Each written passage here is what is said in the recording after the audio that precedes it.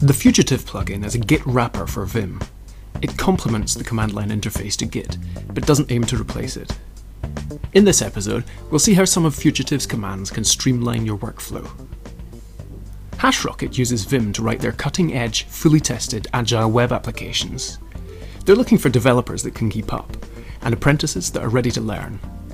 Interested in coding Ruby with a view of the Atlantic Ocean out your window? Visit hashrocket.com/jobs and apply now. Engine Yard's App Cloud is an ideal platform to deploy your Rails app. Whether you have a smaller scale single instance web app or a larger production app requiring multiple instances, App Cloud is the scalable platform Ruby developers love. Take App Cloud for a spin with a risk-free trial. Go to engineyard.com to learn more. The Fugitive commands are launched from Vim's command line by typing : followed by the command name, which always starts with a capital G. The first one to learn is simply git. This runs any arbitrary git command with the output echoed below Vim's command line. If a command generates a lot of output, then I prefer to run it from the terminal. Take git log for example. Git automatically pipes the output into a pager, making it easy to read. Whereas if I run git log through the Fugitive, Vim echoes the output as a stream, which is not so easy to work with. On the other hand, commands that don't generate much output are fair game for running with Fugitive's git command. For example, I could run git checkout -b experimental. This just prints a single line of output to tell me that the command ran successfully. Note that if you have any aliases set up in your git configuration, then Fugitive's git command will work just fine with these. I have co aliased to checkout and br aliased to branch, and these work just fine with Fugitive. Note too that Fugitive provides auto-completion of branch names. Here, when I type xper and hit tab, it expands to experimental. On Vim's command line, the % symbol is a shorthand for the path of the current file. So, for example, you could run git add % to stage the current file. There are quite a few git commands that can take a file name as an argument. Git rm schedules a file for deletion in the next commit. Git move can be used to rename a file, and so on. Using the % symbol at Vim's command line might be a little quicker than typing the file path in the shell, but Fugitive provides some convenience methods that are analogous to these commands. These convenience methods are shorter because you don't have to explicitly specify the path of the current file. Fugitive works it out from the context. But there are other advantages to using these methods. Let's have a look at each of these in turn. Instead of calling git add %, you can call gwrite with no arguments, and it will write the current file to the index. We'll see later that this is just one of several ways to stage your work using Fugitive. Suppose that after doing some work on a file, you realise that you've messed up, and you need to revert it to the last checked-in version. As long as you haven't already staged the file, you can do this by calling git checkout with the path to the file that you want to revert. Checking out the current file with git reverts the copy on the file system. But here in Vim, we already have a buffer open that corresponds to that file. When Vim detects that the version on the file system has changed, it prompts us to decide whether to keep our version or to load the updated file from the file system. Fugitive provides a neater way of reverting a file in the form of the gread command. When called with no arguments, this empties the buffer and reads in the contents of the file as it appeared in the last commit. The outcome of it is just the same as if you'd run git checkout %, but Fugitive operates directly on the buffer rather than on the file system, so you don't get interrupted by a prompt. I've demonstrated the most basic use cases for gread and gwrite. Both of these commands can behave differently depending on the context in which you call them, or if you provide arguments.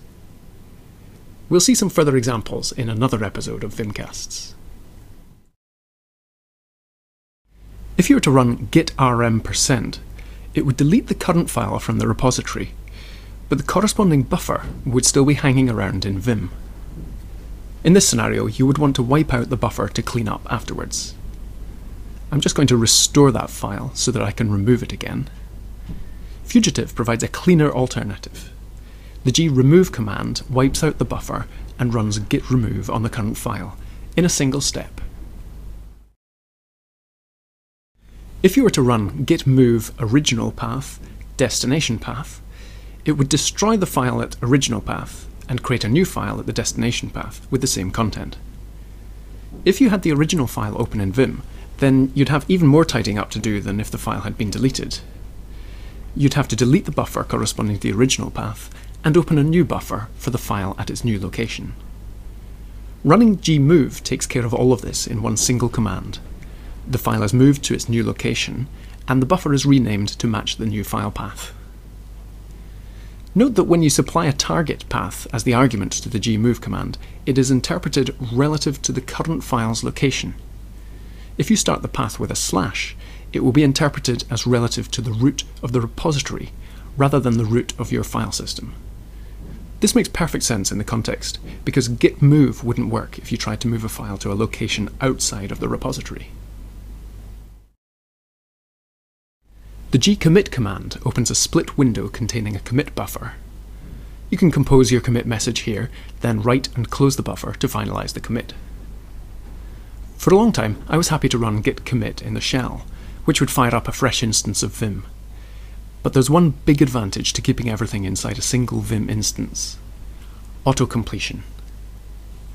Vim's keyword autocompletion is fueled by the text contained in all open buffers.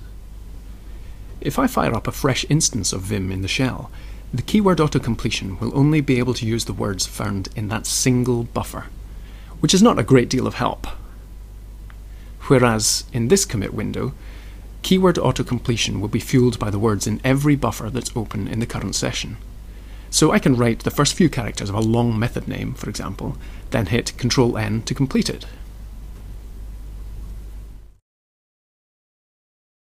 When I run git blame with a file path in the shell, I get to see a copy of the file with annotations showing the last commit that modified each line, along with a timestamp and author. Useful information if you want to know who to blame for the bug that's been driving you crazy all morning. But we can do better than this. When I call gblame in Vim, Fugitive creates a vertical split and places all of the annotations in the new window. Notice how the window containing the file maintains its syntax highlighting. And also note that the split windows are bound together, so that if you scroll either one of them, the other window will follow. The information in this video is summarised in the accompanying show notes. If you have any questions, requests or recommendations, or if you would be interested in sponsoring Vimcasts, then you can contact me at drew@vimcasts.org. Vimcasts is supported by Xerium Networks. If you need to build a reliable, scalable network that can support your growing business needs, then get in touch with Xerium Networks, and be sure to say you heard about them here.